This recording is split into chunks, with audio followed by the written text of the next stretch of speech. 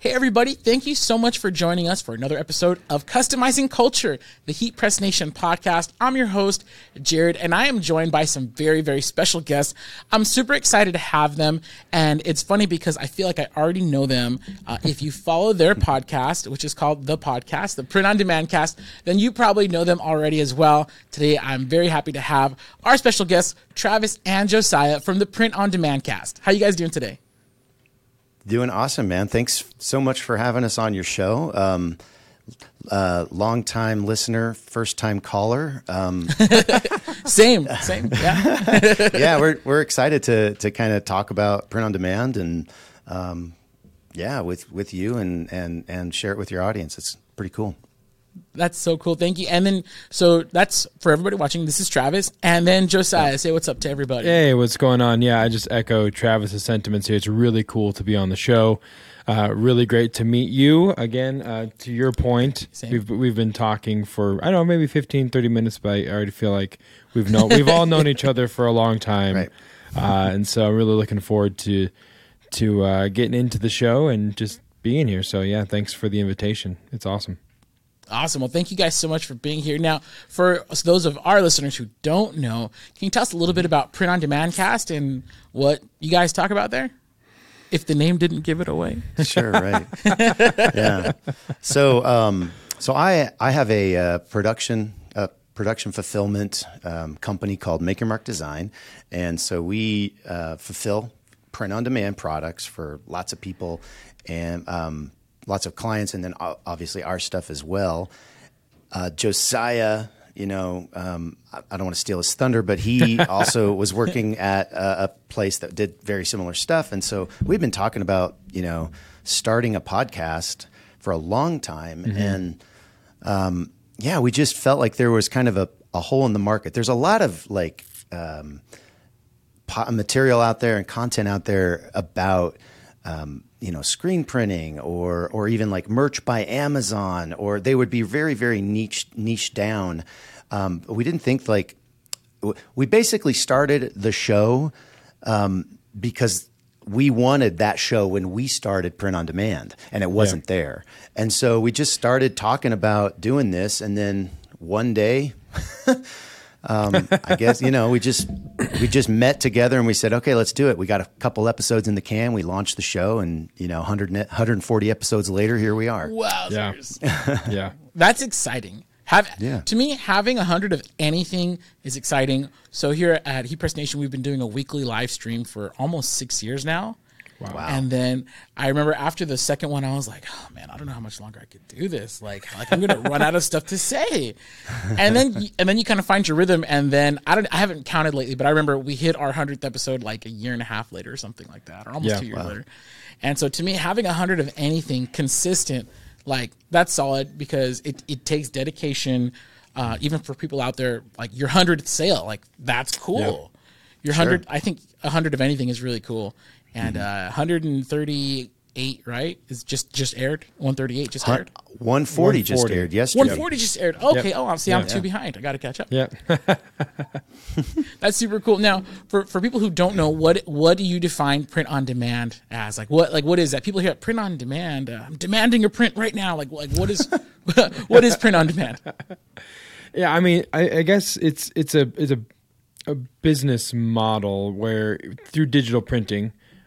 Typically, if you're talking T-shirts, it's different printing methods, but you're basically fulfilling orders as they come in. So it's the product itself doesn't exist until your customer buys it and you produce it, or your fulfillment partner produces it. So, to your point, demanding an order, it's kind of accurate. The customer is like, I want that, and it doesn't exist until the customer buys it. So, and we'll get into this later, but that's why it's a really interesting business model, because the upfront investment, depending on which way you want to go, can be pretty minimal, because you're not actually holding inventory if you're doing a dropship model. So, Travis, anything to add to that? I mean, we could pull up a dictionary definition. I am your Google if you want me to do that. No, I think you nailed it. I think it's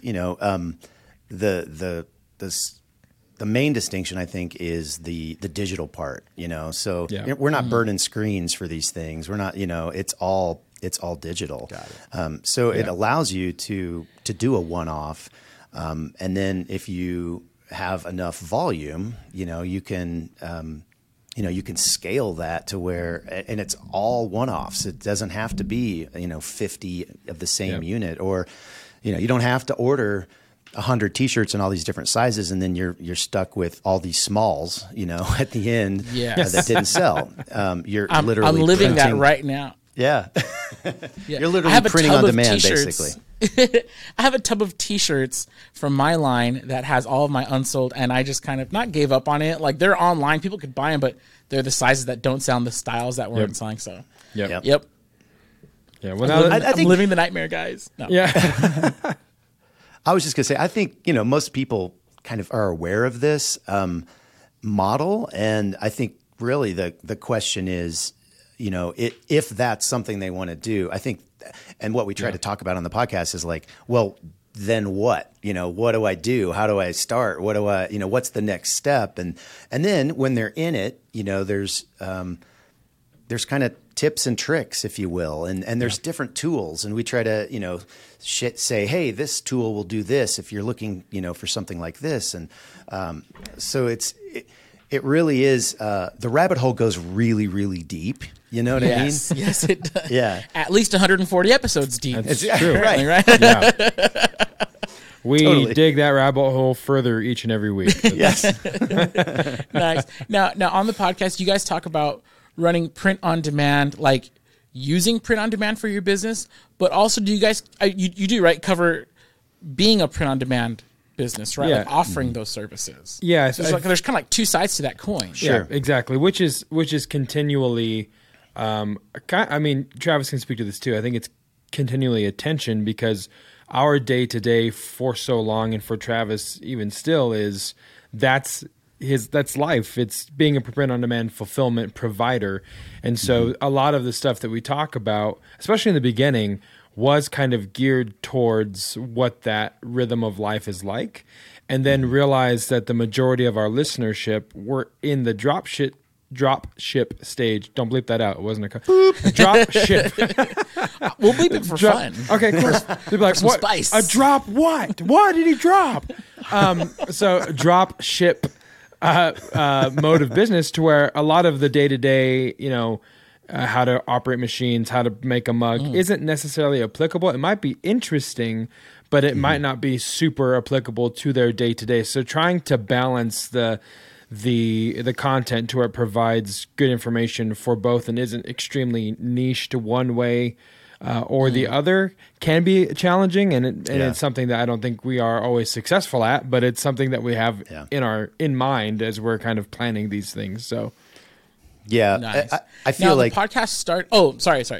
No, I was just going to say, I feel like when we talk about, like, when people talk about starting, or producing content or marketing something, they always talk about using, having an avatar or having like your perfect customer. And I still, after 140 episodes, we still haven't figured that out, because really, that's interesting. We probably kind of have, and I think honestly, if I'm 100% honest, it's probably the reason it hasn't just completely blown up. It's because we kind of vacillate between, like what Josiah was saying. Sometimes we'll talk about how to sublimate a coffee mug, and sometimes we'll talk about the best strategies for starting on Etsy, or or Amazon FBA. Are you using it? All of these different topics that may or may not be applicable to the listener. Some of them will be, some of them won't be.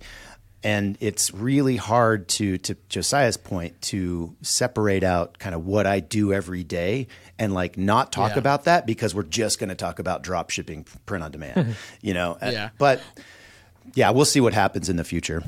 Well, I think that's actually very valuable, because, and I know I don't represent everybody, right?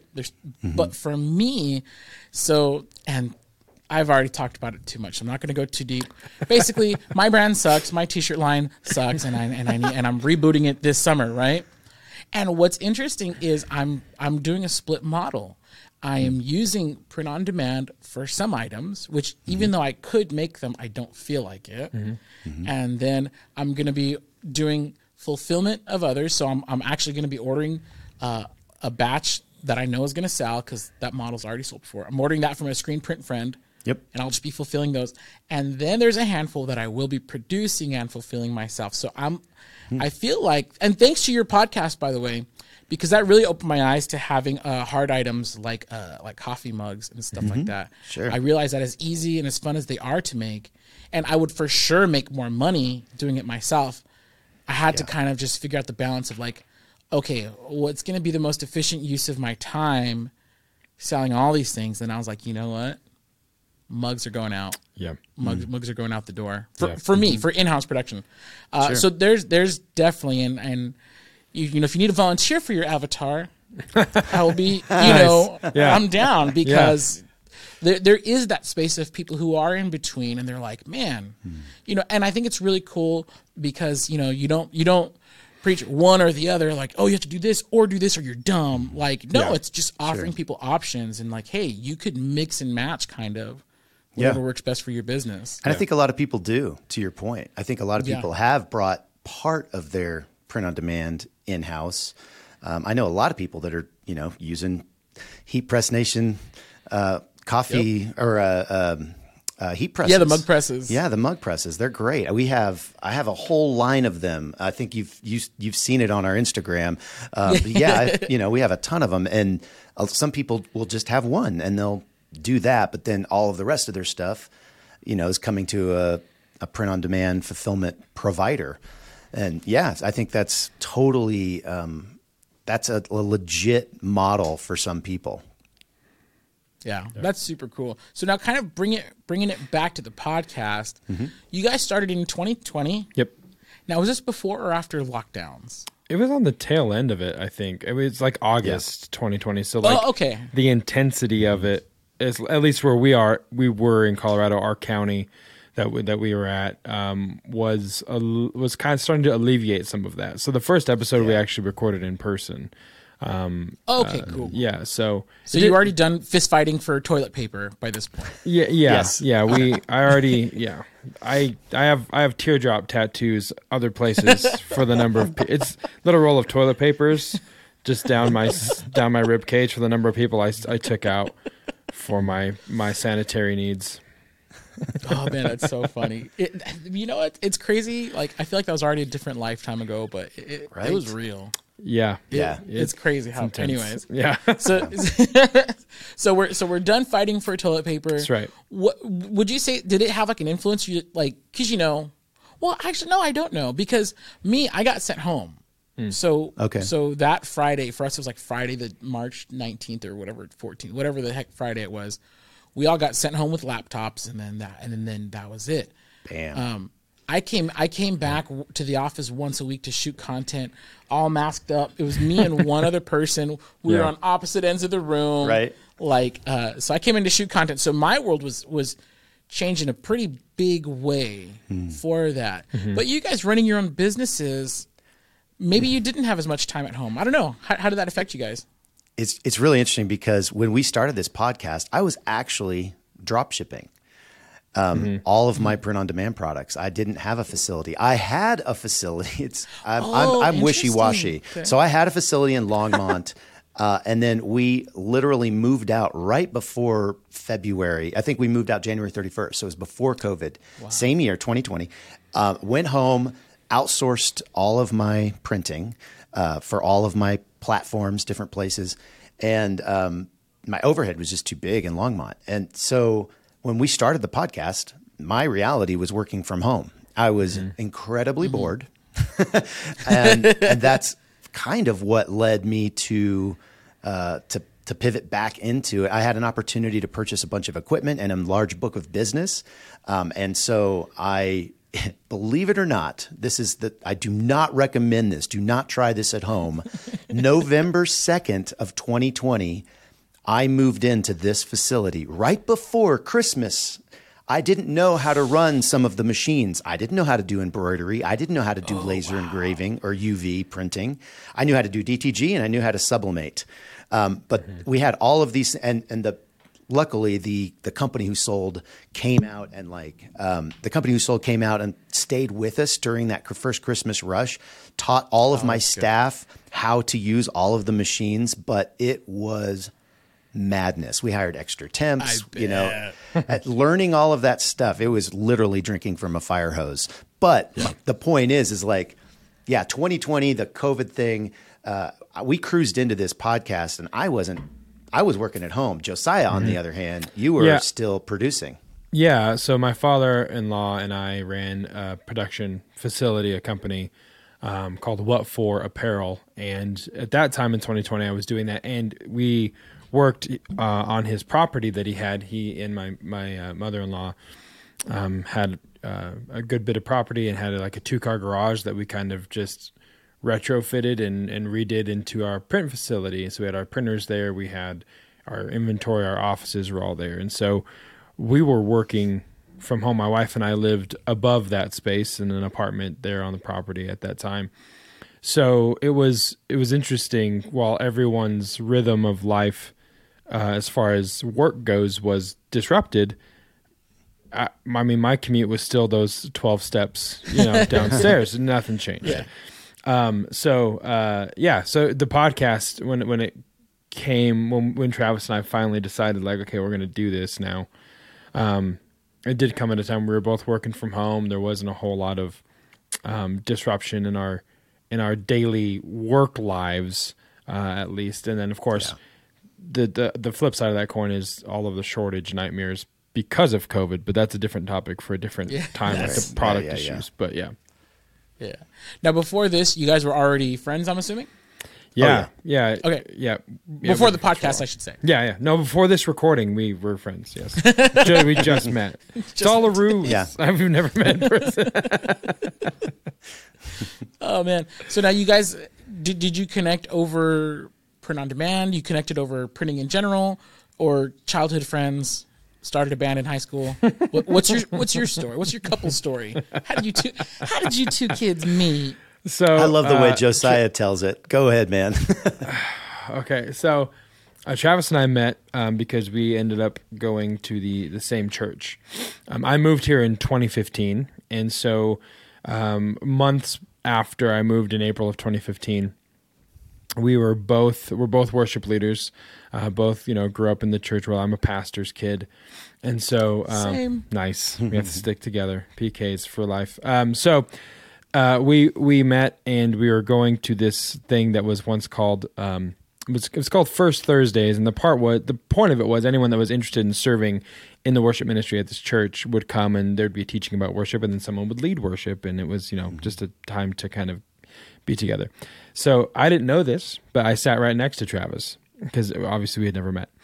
And the person teaching the class, who is also a mutual friend of both of ours, was talking about vulnerability. And that was the point of the teaching. And she's like, so what I'm going to have you do is I'm going to have you stand up and turn to the person next to you. And you're going to stare into their eyes for 3 minutes. And that's going to be really vulnerable or whatever. So I stood up. I couldn't do that. I couldn't. Even in a very serious church setting, because I'm also PK. I'm involved in worship ministry at my church. Yeah, and I can't think of a single person in my congregation that you would just besides my wife. Yeah, that you just that I could just at. stare for 3 minutes. So props to you guys. Yeah, for doing that. so we literally stood up, turned around, and said, "Hey, I'm Josiah. Hi, I'm Travis," and we just stared at each other. So that's how Travis and I met for the first time. Podcast. And then we both kind of congruently took different paths. Or congruently took the same paths in separate businesses. So He trained my father-in-law on how to do Amazon FBA. My father-in-law started that business. I worked for my father-in-law. We both did FBA for a long time. Then we got into mug sublimation, and then he and I went together to what was then an NBM show in Portland. It was called NBM at the time, in Portland, and learned about the print industry as a whole. And drank from a fire hose for 3 days, came back. And then we decided to do more actual print-on-demand printing, and then he also started print-on-demand printing. So it had been this constant, like, we're just on the same road, just 2 lanes, away from each other, just kind of waving as we all, hey, Travis took that exit. Should we take that exit? Oh, he came back on. Okay, let's take it. It's a whole, so we're very much in the same direction for the entire time. That's cool. So did being on parallel paths help with like the learning curve? Because like you said, he took that. Oh, it didn't work. Like, Yeah. Do you guys kind of save each other a little bit of stress and strain? We did, yes. Trying different things. Yeah, for sure. And then 100%. it was nice to have contingencies too. So if something went, or like, hey, I'm out of white ink. Do you got white ink? He has white ink. I'm gonna go pick up white ink. Hey, he's out of mugs. We got mugs. Let's take him mugs. So it was a nice contingency to know, like, hey, if all else fails, we at least know someone 15 minutes away that we can drop stuff off to. So that was Right. a really nice aspect of it as well. And then it was just That's fun super to cool. And- have other people that like were on that same learning curve with you. To go to Portland NBM, it's Graphics Pro Expo now, but I mean to go to that show and have somebody that has the same interest in you, is learning at the same rate, and we were. I think we talked about the podcast when we went to that show. Even we didn't start it quite yet, but that was one of the first times. Because as we were at that show, we kept asking people, "Hey, what are you doing in the e-commerce space?" And everyone was like, "Why would I do e-commerce?" They were all regular kind of just local printers. Oh, that's and really? it was early enough that print on demand really wasn't. I mean, it was out there, but it wasn't super. It wasn't as popular as it is now. And we're thinking, man, we came from this Amazon world where we know how to, manipulate these different channels to sell product, and I think there's a hole in the market here. We could fit it, and that's kind of why I think, at least for Josiah, that was why they went down that road, and in that vein, kind of why we decided to start the podcast. Yeah. Yep. Dude, I love that. And I'm guessing that were there at some points like some Denny's, late night Denny's or Waffle House where you're like, hey, we should start a podcast. This is really good. It was less Grand Slam breakfast and more cigars and whiskey. Or a local brewery. Something like that. Like a local brewery. that's We just funny. kind of. I think my first idea for a podcast that I pitched Travis was great ideas while drinking beer, where we would just go to a local brewery, have some beer, and then start talking about these ridiculous ideas that we think would be amazing, and then you could write off all your beers. that's right. Come Exactly. tax season. That's right. They're I've been genius. wanting to start a food blog just so I could get paid to eat. Like that's or at least write it off. Well, I'll tell you know? what, that whole sub niche is very popular on TikTok. Like I follow a dude who does that in Denver and the surrounding area, and he'll just say, "Hey, Denver, I went to this place," and he's got millions of followers, and so it's a thing. It's a thing. Excuse me, Jared. guys. I'm gonna go start my blog. Sorry. All right, cool. All right, see you later. I'm gonna go film. Sorry, myself Heat eating. Press No, I'm just Nation, he quit. It was my fault. blame him. Actually, you could just come work here as long as somebody's here to fill the seat. I think. Hey, if we do it remotely, we'd be. I'll let you. I'll take that so you can achieve your dream. Oh, thank you guys. Okay, so really quick, I have to pause and say what's up with the dad jokes. I'm a dad now, so I love them. Nice. Well, you do Like- know when a joke becomes a dad joke, right? When? When it becomes apparent. Oh, we got him for days, Okay. baby. Dude, okay, I don't know if this qualifies as a dad joke, but this is probably my favorite joke of all time. And I don't want to say it's naughty, but like I wouldn't tell it to like a little kid, Sure. but I'll tell it to you guys. Okay. You tell me if this is a dad joke, Okay. right? So a pirate walks into a bar and he has a helm sticking out of his zipper. And the bartender says, "Dude, what the heck's up with that?" And the pirate says, "Arg, I don't know, but it's driving me nuts." Love it. Nice. Love nice. it. Is that a dad joke? Oh, or just a regular that's a joke? dad joke. I would Okay, say okay, so. cool. There Yeah, we it's go. more, adult children dad joke, but yes. Yeah. Aren't all dads really just adult children though? Yeah. I mean, that's true. I think though, for us, Travis and I have always had a very, in our just conversation and banter off podcasts, like just as friends, we've always had a very quick and witty exchange, just in Repartee. dialogue. Repartee, yes. so we'd be talking, and we French cover the real life stuff. How you doing? Cool. Let's catch up. And then at any given moment, just trade a barb or a joke or a quip or a comment that would make each other laugh. And so that's always been kind of a very prevalent dynamic in Travis and I's relationship or in our friendship. Yeah. And so dad jokes became a part of that naturally. It was something that we would just in conversation throw out there. And then we just thought, well, we should put this as a segment in the show. And now it's gotten to a point, Jared, it's borderline toxic, and I'll tell you why. Because when either of us start a conversation with one another, both of us have a trust issue that we don't know if it's leading to a dad joke. Because after 2 years of doing this on a weekly basis, our text threads are all dad jokes, essentially. Yeah. And then also like, hey, you want to come play poker or something? Like, and then some Like, more is it dad a real jokes. issue, or am I in a setup for a bit? Yeah. So Totally. and because we've done this for so long, we've decorated the joke with all this ancillary, unnecessary buildup, so that we can kind of coerce one another into a false sense of security that we're actually saying a real thing. And that's what it's become. So it's like an outlet now for us just to have a reason to continue to come up and find these new dad jokes. Dude, I love it. All right, so Josiah gave us one. Travis, for the people.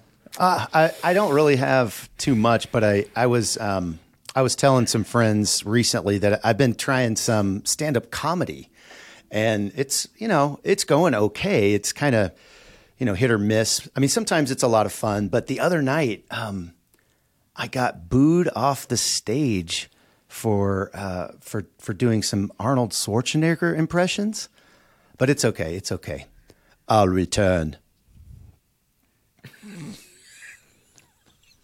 I'll be back. That's why he got booed, though.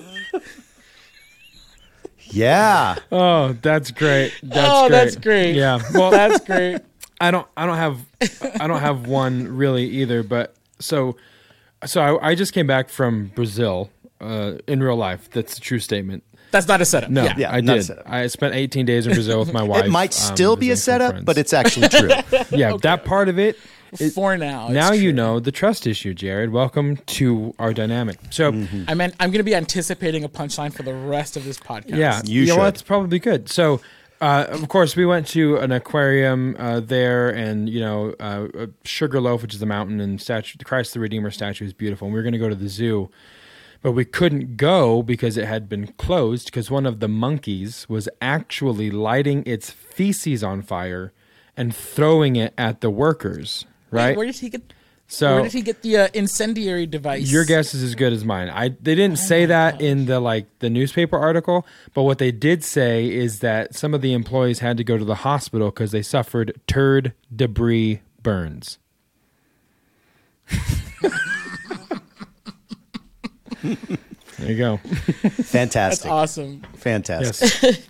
It's going to be so hard to navigate back to a serious question. So Yeah. we're just going to say, go. if you're still listening, ladies and gentlemen, we're just going to tell jokes for the rest of this podcast. No, I'm just kidding. So before we move on to the business side, I got to get to know a little bit more about you guys, because I think one of the things about your podcast that makes it so attractive is, first of all, the friend dynamic, but you guys just, you're good. I don't know if you've seen Analyze This. He goes, Robert De Niro. You're good. You're good. I don't do a good De Niro, but but you guys are great. Now I have this theory. So you both have backgrounds in worship ministry, and so for those of our what we would say is, for those of our seekers, our non-churched friends. No, but honestly, like this is the Heat Press Nation podcast. I really hope nobody feels excluded. I love this podcast because we get to talk to people from all sorts of different backgrounds. Yep.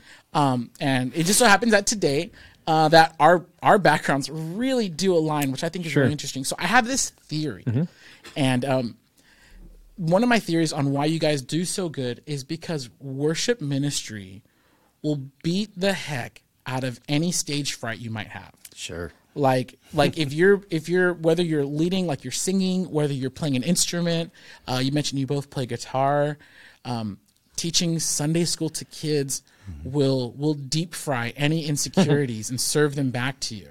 Yeah. So I got my start from a very young age. My dad's a pastor of a very small church, not very small, it's smallish. And so like I was teaching Sunday school, like I had graduated out of Sunday school, and then they're like, okay, good. Now we're going to call you back to teach. Like when an inmate gets out of jail, you're like, okay, now you're going to scare these kids straight. Yeah. Like, so, okay, cool. Now you're a security guard. Yeah. Yeah. so I'm like doing Sunday school, learning really quick, like, oh, here's how to keep kids' attention for more than 5 minutes straight.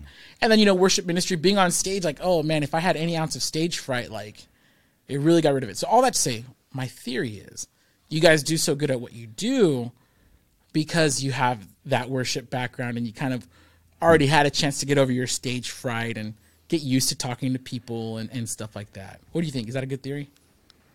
Yeah. I mean, I think. Go ahead, Travis. I'll follow up. Go ahead. Yeah, we talk over each other all the time. No, I agree. I also think that there's definitely a personality issue. Josiah and I are both very outgoing people. We get energy from crowds. We're extroverts. But yes, to your point, I mean, how many times I don't know about you, but how many times have you started a worship song with the capo on the wrong fret and, are completely like, and you got to start the song over and there's a whole thing. And, okay, I have a fun story about that for later. Yeah. Well, I was just saying, you do that enough. And yeah, like you said, the stage fright gets beat out of you. Mm-hmm. Dude, one time my band opened a show for Leland and Phil Wickham. Oh, wow, cool. Leland Leland's actually awesome. sat through our set, and I started a song in drop D tuning when I should not have been. And I didn't realize till we were already past the first verse. And you can imagine what kind of a train wreck that freaking was. And and I almost jumped off a cliff that day. Yeah. And then the Lord called me back. Yeah.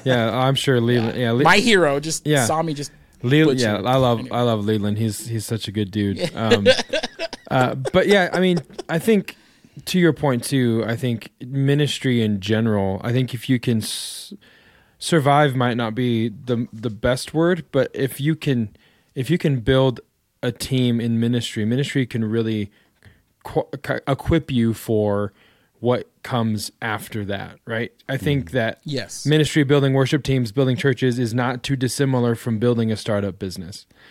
It's not at all. It's really it's very similar. There's lots of similar dynamics. And what ministry also does, my dad was a pastor as well for his entire life. And I think what ministry does and growing up in that as well is helps you if you're being led correctly, if you're developing and being discipled and all that kind of stuff, it helps you manage people better and gives you a better insight on how to kind of raise people up and show them how to do their job and champion them and all that kind of stuff. So I think ministry as a background in general is incredibly beneficial for the business sector because they're not all that dissimilar in how you build and how you grow. Yeah. Okay, so after this, we're starting a new podcast called From the Pulpit to Print on Demand. Okay. I like it. Already got the naming rights. All right, you guys are in. We're doing this. I don't know. Is there someone that can get that trademarked right now while we're doing this? I have my AI bots on it. They're gonna they're gonna run that. ChatGPT has already got it locked down. Nice. So kind of moving. Well, this great segue. Moving on to like the actual business part of it, because the biggest. Well, I don't know. Two huge values of your guys' podcast is you guys have the dynamic. You're very entertaining, great dudes, but you guys drop the knowledge. Like I watch and I'm educated every episode. There's something new, and even if I'm not going to incorporate it into my business, it's good to have it. I don't screen print, but I know a butt ton about screen printing. Because I think it's very important to understand that.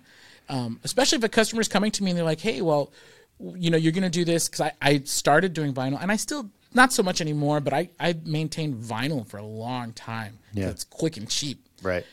And knowing about screen printing helped me communicate to my customers. I'm like, hey, look, if you only want 3 of these, if you can get that number up to 2-3 dozen, I could send you to my buddy who'll screen print it, much lower cost per shirt. Until you're there, you and me, baby. Yeah. And so I love your podcast because there's so much just knowledge to be had. So if you could, can you talk about like how people can incorporate print on demand into their existing businesses right now?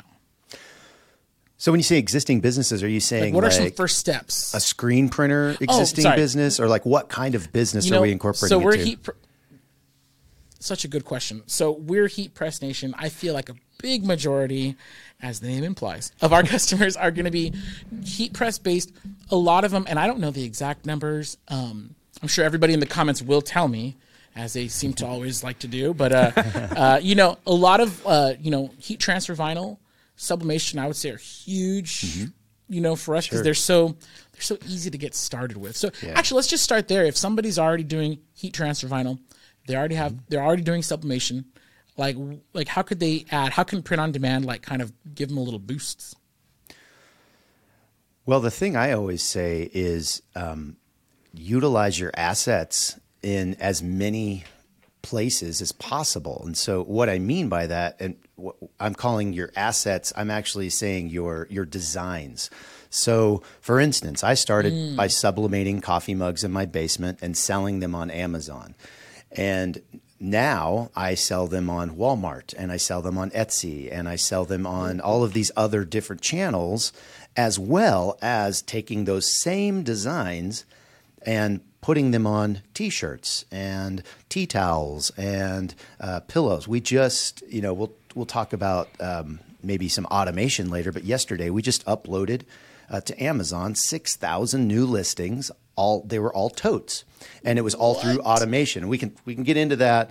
It was a combination of AI and automation, which is shameless plug. Episode 140 is the one we just did or just released yesterday as we're recording this, and it's all about AI and automation and kind of what talks a little bit about that. But anyway, point being, taking those existing assets, not only just putting them on different channels, but also putting those same assets on different products on different channels. And you can see how that just there's a the economies of scale really work, because you have this one design, and now it's in 5 to 10 different places on 5 to 10 different products. You're getting the most out of that, and so that's what I kind of lean into on the podcast, the scaling part and like those business ideas. But yeah, go ahead. That's interesting, because you're saying that when you first said asset, I'm thinking, oh, good, my heat press is an asset, my sublimation machine printer, my Sawgrass is an asset. But no, you're saying the designs are the asset. Right. Yeah, I think that's crazy. Yeah, the designs. And using those designs at all for me and for somebody. Yeah. Sorry. Oh, good. I talk over you guys. I'm sorry. No, I have a little delay, so this whole being. Me too. Sorry. Okay, me too. Thank you. Cat's out of the bag. We pulled back the curtain. Yeah. Okay, so what I was going to interject and say was that that's such a paradigm shift for me to realize that. And it's kind of funny you said, because the other day our sales manager here, he told me, he goes, because we just did a video where we made an Etsy mug just to show what the Etsy fees were. Mm-hmm. I don't even know if that's out yet. It'll probably be out by the time this video's out. Okay. But anyways, our sales manager goes, dude, you're not selling the mug, you're selling the design. Right. The mug is just your medium. And I was like, what that means? What that means, sir? And you're reinforcing that here, and I'm like, and it's starting to click here. I'm starting to get it, because to me, again, you said asset, I said heat press. Right. Yeah. Now I'm going to start thinking like, oh wait, I do have designs that I have, because my shirt shop, I only have like this. This is a prototype. I don't like the front. On the back, I have a design that I like. I don't feel like getting up. All right, trust that it's cool back there. All right, guys. So I'll put one design on one shirt, and that's it. And then I'll put another design on a hat, and that's it. Yeah. And I've never really thought about how each design. No, you just put it on everything. Mm-hmm. That's crazy. You're blowing my mind right now. Okay, sorry. Continue. This is Jared's mind blowing moment. Thank you guys for joining. Okay. Nice. I totally derailed your train of thought. Oh no, I mean, to be completely honest, sometimes that's not the best strategy for a brand. It may not make sense for a brand that has a limited number of designs, because obviously you don't want to to give your customer too many options because there's an analysis paralysis that happens, because they're like, well, should I get the hat or the shirt or the coffee? Oh man, I love it all, but I can't afford it all. Buy it all, please. Yeah. I'm out of here, and they don't buy anything. So there is a downside to that. But when you're talking about like channels, like Amazon, no one's ever coming to your page or to your store. I mean, it's rare. They come to your actual store and go, let me look at all of the different things I can get this design on. They're finding listing pages based on their searches. Mm-hmm. And so if you have that on multiple things, maybe in that list, they'll see it a couple of times on different products because maybe the keywords matched the fonts or the text or the design or something like that. But they're finding that, and then it's not necessary. They're just going to click on it and they're going to look at one product probably. It might have some variations like sizes or colors or something like that, but it's one product that they're actually, being encouraged to buy it now. And so it can go either way, really. If you're going to sell on channels, Walmart, same type of thing. Etsy, same type of thing. People are searching for something versus a brand. You're trying to drive traffic to your Shopify store or whatever, and maybe it doesn't make sense to have everything on everything. So it really is kind of business specific, I think. Mm-hmm. I'm in class right now, baby. Keep it coming. I'm in class right now. Okay, so then maybe I'm a bad example for somebody who is not a brand, but they have lots of designs. Maybe so would you say using print on demand is great for like graphic designers who have stuff just like sitting in their hard drive doing nothing? Yeah, 100%. Yeah. Absolutely. Okay. I did a talk at at the Long Beach ISS show, and it was talking about. It was talking to current shop owners, so people who like are screen printers and are traditional print shops, and what they can do to kind of tap into this print on demand thing. And one of the ideas was, it's like, how many designs are on the cutting room floor in your business and they've never seen the light of day because your client didn't like it or you didn't like it or whatever. Take those and start throwing those on different products and again, all over the internet, because again, it's your asset and you might as well get paid for it, or at least have an opportunity to get paid for it, because the beautiful thing about print on demand is these products don't exist until you actually sell them. Yeah. So there's no risk or limited risk. It's just time. Right. You don't have a closet full of unsold T-shirts and CDs like me. That's right. Exactly. Oh, that's awesome, man. Now, I have to refer to my notes for this question because I have to make sure I'm saying it right. Okay, yes.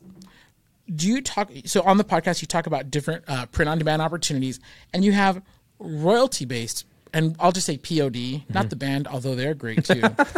Royalty-based POD and seller of record POD. I know about royalties.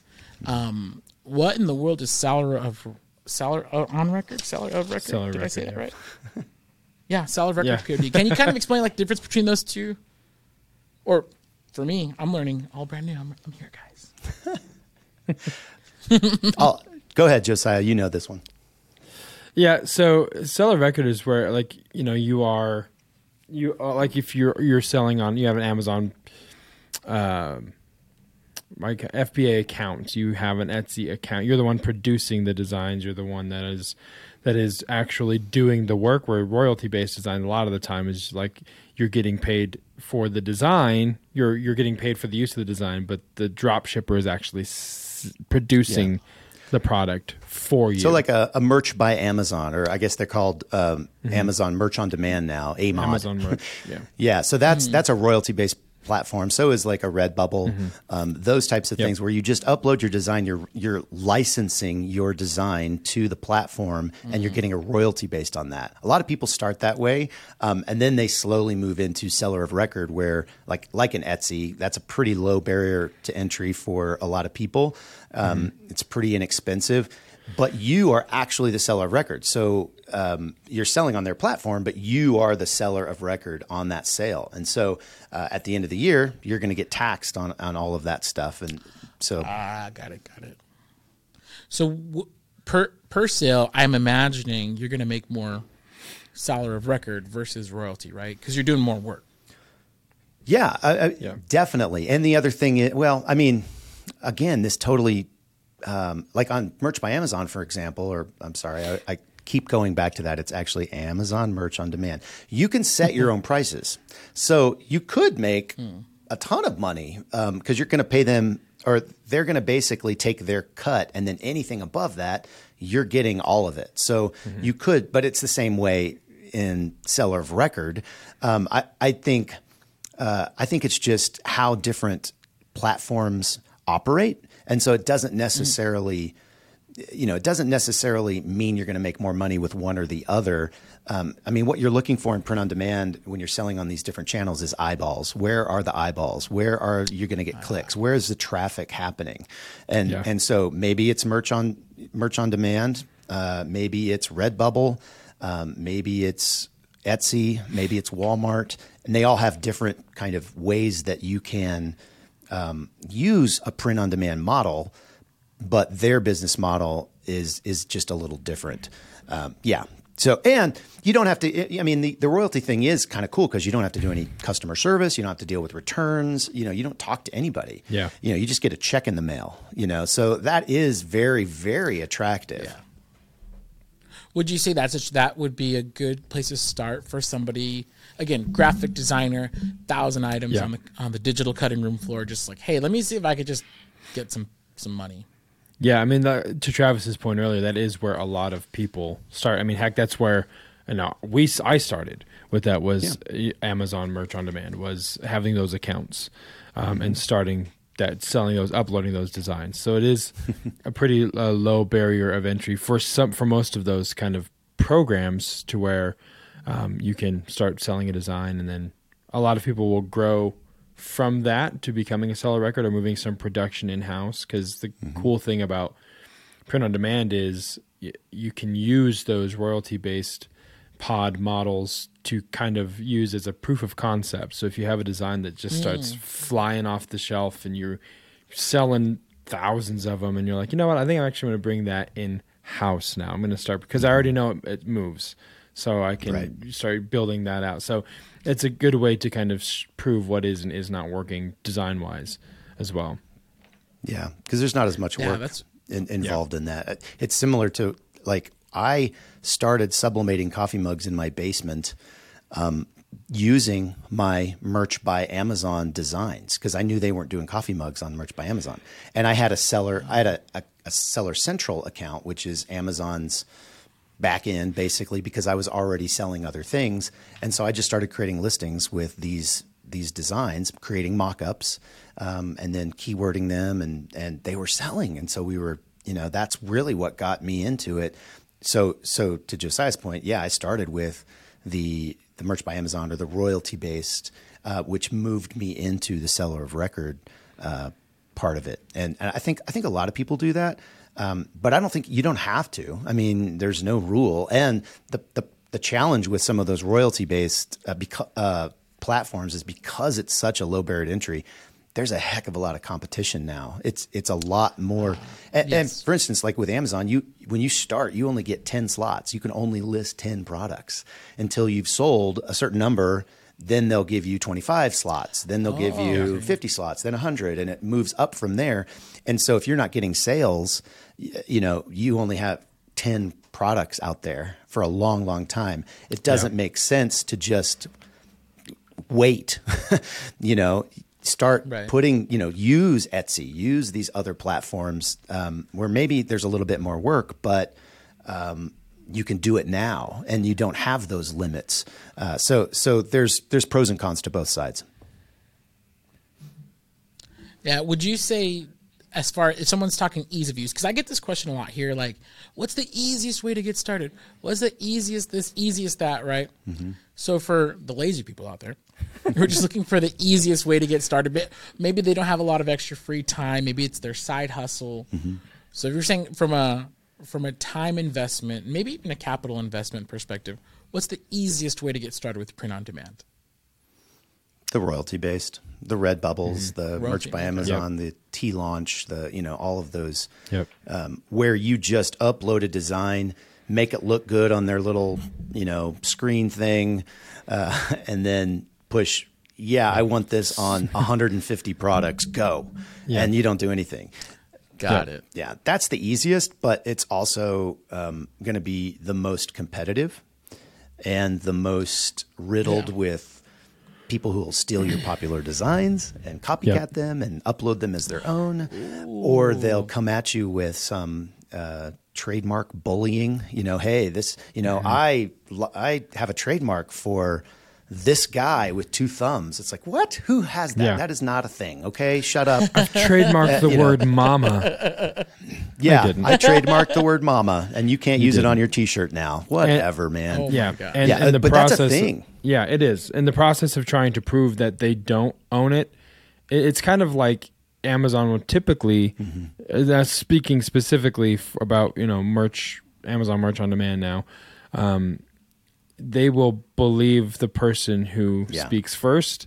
And then if you want to try and refute that or even have them provide proof, it's not an issue. You're guilty. So you have to it's fix guilty it. until proven innocent. Yeah, it's a really wild. So and because it is the lowest barrier of entry, because it is easy, to Travis's point, that also means that a lot of people go there first, which can increase the frequency of these issues. I had a Amazon Merch on Demand account, and I was on staff for an event called Worship on the Rocks here in the Red Rocks at the amphitheater. A one-night worship event, bunch of bands. I was on staff. I knew the guy who owned the trademark. I worked for him directly, know him personally. Listed that shirt on Amazon Merch on Demand to sell, and they took it down because of a trademark violation that I had the permission to post. Like I had that, but it didn't matter. It was already over and done with. So it can get really tricky out there because again, and there are those that just kind of will say they own the copyright just because they want you off the listing and they want to get all the sales on that particular. They want to list design. all the mama shirts. That's right. Well, what are some of the common pitfalls for new print-on-demand businesses to kind of look out for? This is a really good one here, just like trademark bullying. Like I didn't even know that was a thing. That's crazy. Yeah. That's a big one, and just knowing, you know, what to do to stay away from trademark infringement in general.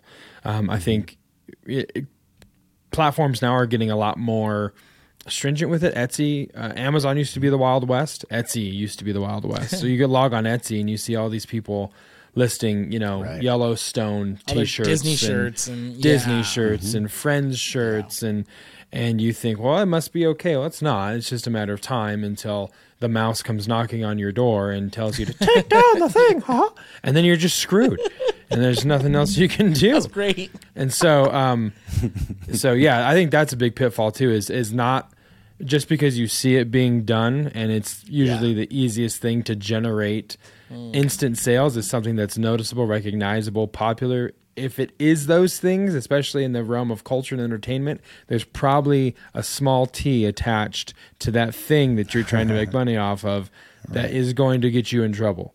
So you really have to do your due diligence and become creative with what you're putting out there, and just avoid it altogether, because you could end up losing your entire account for one thing that you posted that you know checked that box that they came after you for. Yeah, there's a lot of gray hat tactics and black hat tactics in this industry, particularly around trademarks and you know, copyright and all of that stuff. There's people that are like we talked about, kind of trademark bullies, copyright bullies that will go after a trademark, or they'll get something approved, a copyright, some string of text. They'll get it through, and then they will just start filing cease and desists and reporting all of these people to these print-on-demand platforms or to Etsy or whoever, so they can get all the sales. So, I mean, that's a thing out there. You know, and to Josiah's point, a lot of people, because it's a low barrier to entry, there's a lot of people who are just trying it, and then they're seeing the Friends and the Disney and the, you know, Avengers and all of these different things, and they're like, well, I can do that. And then they list something and they have immediate success because they're capitalizing on someone else's intellectual property. Someone else built that brand. Someone else did all of that. And you're now taking you're using that, you're piggybacking on that to get sales, and they see how well they do. And then it's a rinse and repeat thing for them because it's a shortcut, but it's also very dangerous for your account. And if you think you're just going to get shut down and then just open a new one, well, think again, because they're like Etsy and Amazon, all these guys, they have lots of really, really smart IT people, and they can like tell that it's the same computer or the same IP address or the same, you know what I mean? Yeah. Or the same social security, like with Etsy. To that point, I mean, episode 68 of the POD cast, my wife actually came on and told her story of this happening to her Etsy account being taken down, rebuilding it, getting something different built. She got a second account through Etsy, and so it was very arduous, very hard, wasn't easy. But if you want to hear a story of someone who has, smells like smoke because they've been in the fire or whatever that is, you can listen to that episode, and my wife kind of walks you through that journey of what that was like for her and for me, because I also had to help figure out how to kind of rebuild out of the remains of what was left. So it's not fun. Wow. I had a friend who offered to buy my dormant Etsy store off of me because he got shut down. There you go. So And then, how many zeros? How many zeros, Jared? It's technically against their terms of service, but I didn't hear anything. right. It's just the three of us and in the room, and Ron, and we're good. Okay, if we're being real, I told him I'd do it for $5,000. There you go. He didn't want to. He didn't. Well, Oh. That was my number. I wasn't using. I still am not. Although I am planning now. Actually, thanks to this Customizing Culture podcast, I'm actually going to be reopening an Etsy store very soon. I had a conversation a few episodes ago with Mal's Crafty Corner, and she does a great job of driving traffic to her site. Cool. And because she fulfills herself and all that, it's her own brand. And so she had bad experience. So we were kind of both like, not trashing Etsy. We were like, no, it's dumb. I had a bad experience on Etsy. But then as I talked to more and more people, I'm like, man, I think I'm going to give it another try. So I'm glad I didn't sell my Etsy account. Yeah. Yeah. I mean, $5,000's nice for now, but it's the whole, teach a man to fish. You feed him for a lifetime. Right. Yeah. 100%. So I'd have been real upset if I had sold it back then. Right. Which Etsy, just kidding, Etsy, I wasn't really going to do It's all that. hypothetical. Allegedly was going to sell. If I allegedly had hypothetically sold in my imagination, I'd be imaginarily upset today. Yes. That's funny. So don't do that, guys, by the way. Heat Press Station does not endorse violating the terms of service of Etsy and its subsidiaries. Blah, blah, blah, blah, blah. Poop, poop, poop. Yeah, I think other challenges for the print-on-demand, business is going to be. I think the obvious one is competition. If you think you're going to, design a shirt for Father's Day that says, father figure or dad bod or something like that has been done 1,000,000 times over, and you think it's going to all of a sudden take off and you're going to make all of this money. It's just not going to happen. There is enough competition out there that you really have to do your research, figure out kind of, what you're wanting to do, and be unique. Make something that other people aren't, or put your design on something that other people are not. So maybe it's not T-shirts and coffee mugs. Maybe there's some other products. So there's the competition thing is real. I don't think it's completely saturated. I think there's still a lot of room. And I think there will be for a long time. But it is, if people think they're going to just kind of do the same thing that everybody else has done, or even the same thing that I did 5-6 years ago, it's just not going to work in the same way. You're not going to see the same success. You're going to get disillusioned and you're going to quit. Nice. What kind of person do you think? So for entrepreneurs might be listening to this, they're thinking of, they're researching different business ideas. What's their next business? What kind of entrepreneur do you think would benefit most from starting a print-on-demand based business? Like who's that person? Like, is it a young gun fresh out of college, doesn't want to work for the man, retiree looking to have some extra money? Like who is that? I know you're mentioning earlier trouble finding the avatar. Like, what kind of person? Yeah, I mean, all of those examples you've given, I would say yes. I think there are the people that are fresh out of college and they don't want a typical traditional 9 to 5 job or whatever. I mean, that's why a lot of people that's why Uber and DoorDash are successful, because people want to set their own schedule. They want to do something that's different from, what they've been told is traditionally acceptable. So there are those people that could probably be a good fit. There's the people who are currently working that 9 to 5 job who are looking to start something to replace their traditional income. And then there are the people who are retired and are looking to still bring in supplemental income because they're the kind of person that just wants to keep working. I think the one thing that all three of those people need to have in common as far as an entrepreneur is a sense of resolve and tenacity, drive, know your why. I think if that's the thing that all three need to have in common, because to Travis's point earlier, if you think you're going to throw up something and it's going to be gangbusters, you're going to have a really harsh introduction to reality.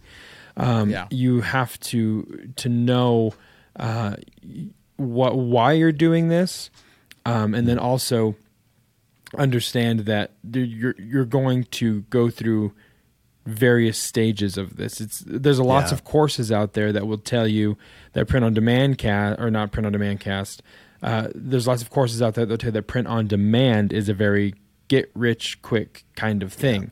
Hey, make passive income. Yeah, in your exactly. sleep. Yeah, fall asleep and make $5,000. And well, what that person's not telling you is that to get to that point of falling asleep to make $5,000, they went through years and years of falling asleep and making $2,000. And so there's so much of that iceberg that is not above the surface in culture and what people are seeing on Instagram and TikTok, because it's not sexy to scroll on an ad that says, hey, I grinded for 5 years. I almost had to I took a second mortgage on my house. My marriage is barely hanging, whatever. And then I finally made millions of dollars, but everyone left me and I'm lonely. Right. You don't see that kind of thing because that's not the thing that gets clicks. So you have to understand that it's going to be, if you want to make it something that can replace your income, that can provide a legitimate income, it's going to be a long play. It's not going to be a short play kind of scenario. So as long as any of those entrepreneurs that we mentioned in that example go into it with that sense of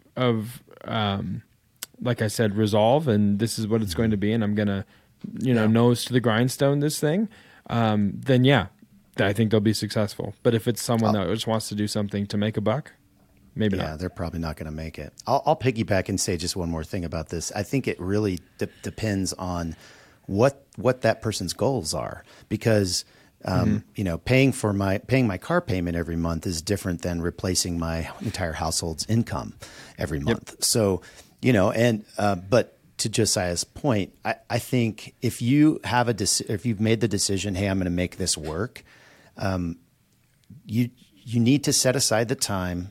And you need to make sacrifices. This is an actual business. Treat it like a business. Don't treat it like a side hustle, or something that you just kind of do. If you do treat it like that, you'll have those kind of results. You'll have, okay, well, it's kind of a side thing, and I make maybe $100 a month, or something like that. If you want it to be successful, you're going to have to not watch Netflix for a couple months while you create listings and designs, and you get down to it, and you write down your goals, and you get an actual business checking account, and you don't just put your personal account. You treat it like what it is. Yeah. But again, that's for a particular kind of person who really wants to go for it, versus somebody else who's it's okay if I only make a couple $100 a month.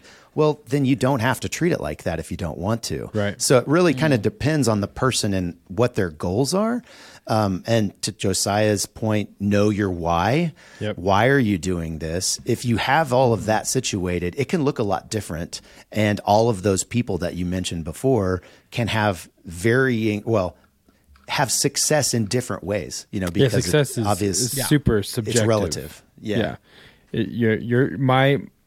Jared, your definition of success is probably different, can be different from mine or Travis's, and that's fine because it's for the context of your situation, your circumstance, your life. So The apply, which is another reason why social media can be super disheartening when you see other people saying that success is this thing, but maybe it doesn't look like that for you. And the comparison is the thief of all joy type thing. Like, just decide what works for you. And I always call social media carefully curated moments of perfection. It's what it is.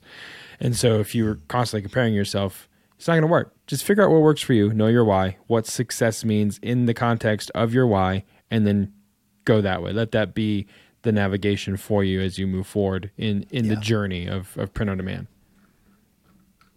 Amen. That's perfect. Preach. And amen. Pick up an offering after this. Yeah. put your Venmo on screen. That's right. Oh man, if you've made it to this point, podcast listeners, you have to go check out their podcast, the Print on Demand Cast.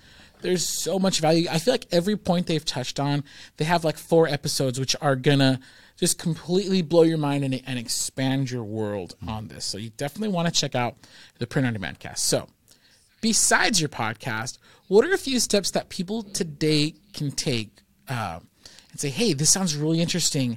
I want to research more. They're starting to listen to the Print on Demand Cast. What other steps can they take today toward opening or starting their business with Print on Demand? Yeah, we did a series of episodes, kind of a Print on Demand Cast 101, where we said, okay, what do you want to do before you actually start? What do you want to do kind of at the beginning? What do you want to do in the middle? Now, how do you scale? You can go to printondemandcast.com. It's right in the middle. It's the Print on Demand 101 series.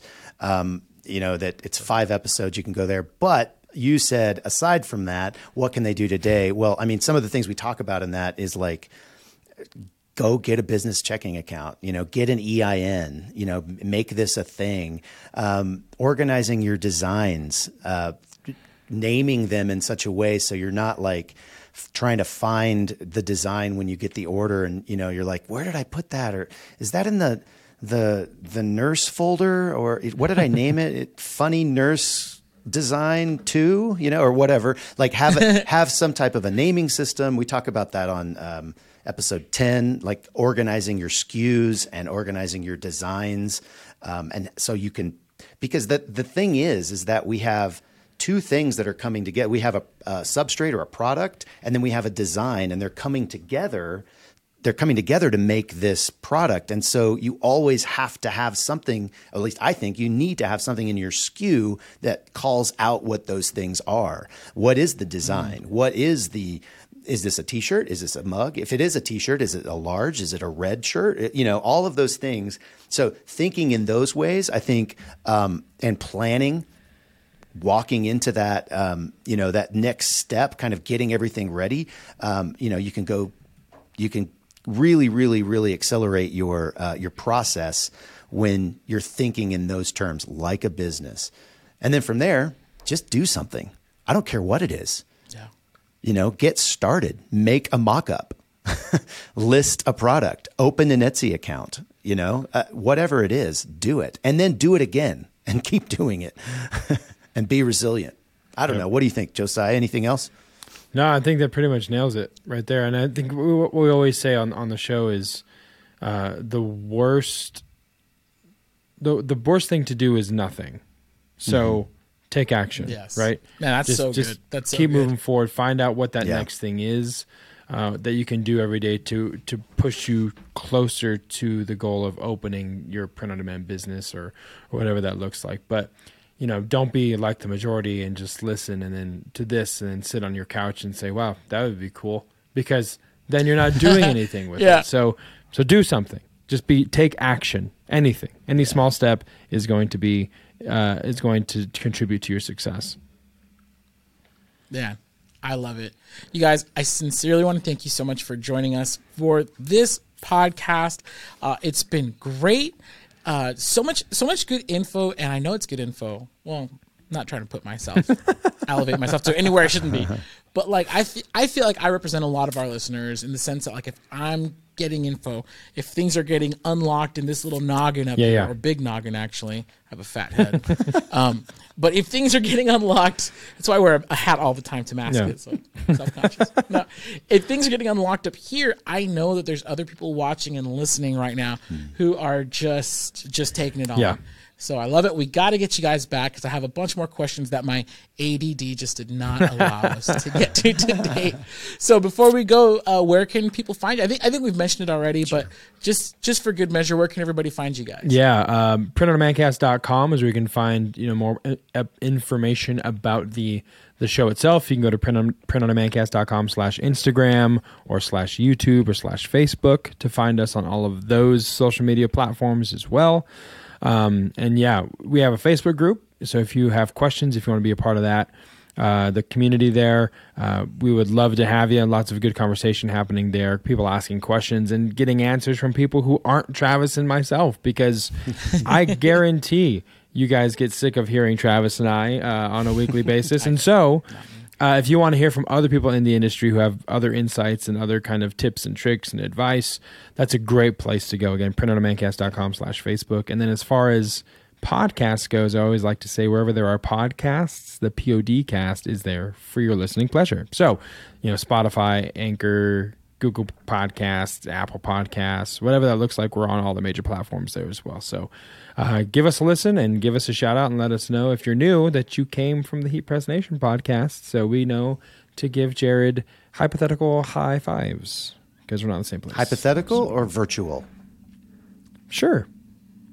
Oh, both. It's a hypothetical virtual. Yeah.